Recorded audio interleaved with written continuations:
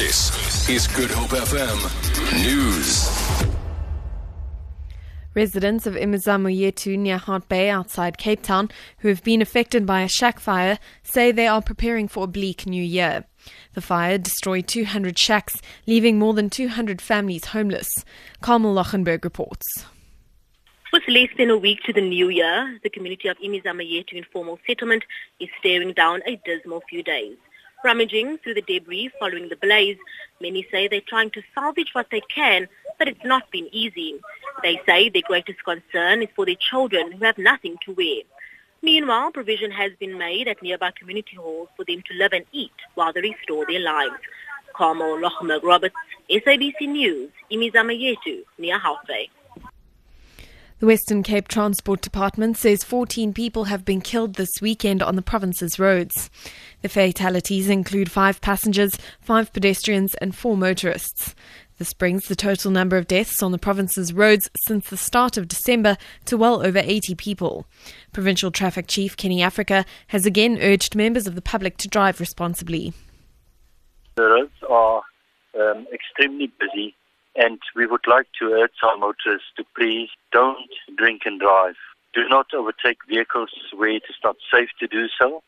And please, when you are in a vehicle, buckle up. Make sure that you use the safety belts. When you're taking on these long distances back to your different destinations, please make sure that you are well rested. Well-known Afrikaans writer Chris Barnard has passed away in a Pretoria hospital, aged 76. Barnard has twice won the Hertzog Prize for Literature and wrote many radio, television and movie scripts, including Paljas and Die Storie van Clara Villiers. He leaves behind his wife, Katinka Haynes, and 5 sons. His lifelong friend and fellow writer Abraham de Vries says Barnard died of a heart attack last night. Chris was well known as an author, as a short story writer, but was also known as a script writer for Katinka's movies and radio dramas. Chris was a quiet guy. He didn't really participate in small talk, but he was very friendly. I phoned him 2-3 days ago when I heard he was in hospital again. He was still jolly. I made a few jokes with him.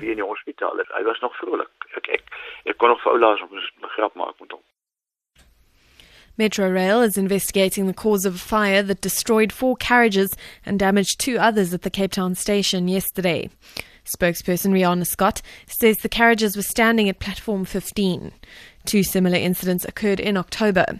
Scott says it didn't cause any major delays. Our teams worked right through the night and they were able to restore services to the platform. The impact of the fire yesterday was not significant today due to the fact that we're running a reduced summer service because of the reduced demand. The carriages have been taken away to the depot. The Board of Inquiry is already established. It's unfortunately not able to say at the moment what the cause of the fire was, nor the extent of the damage or the costs associated with it.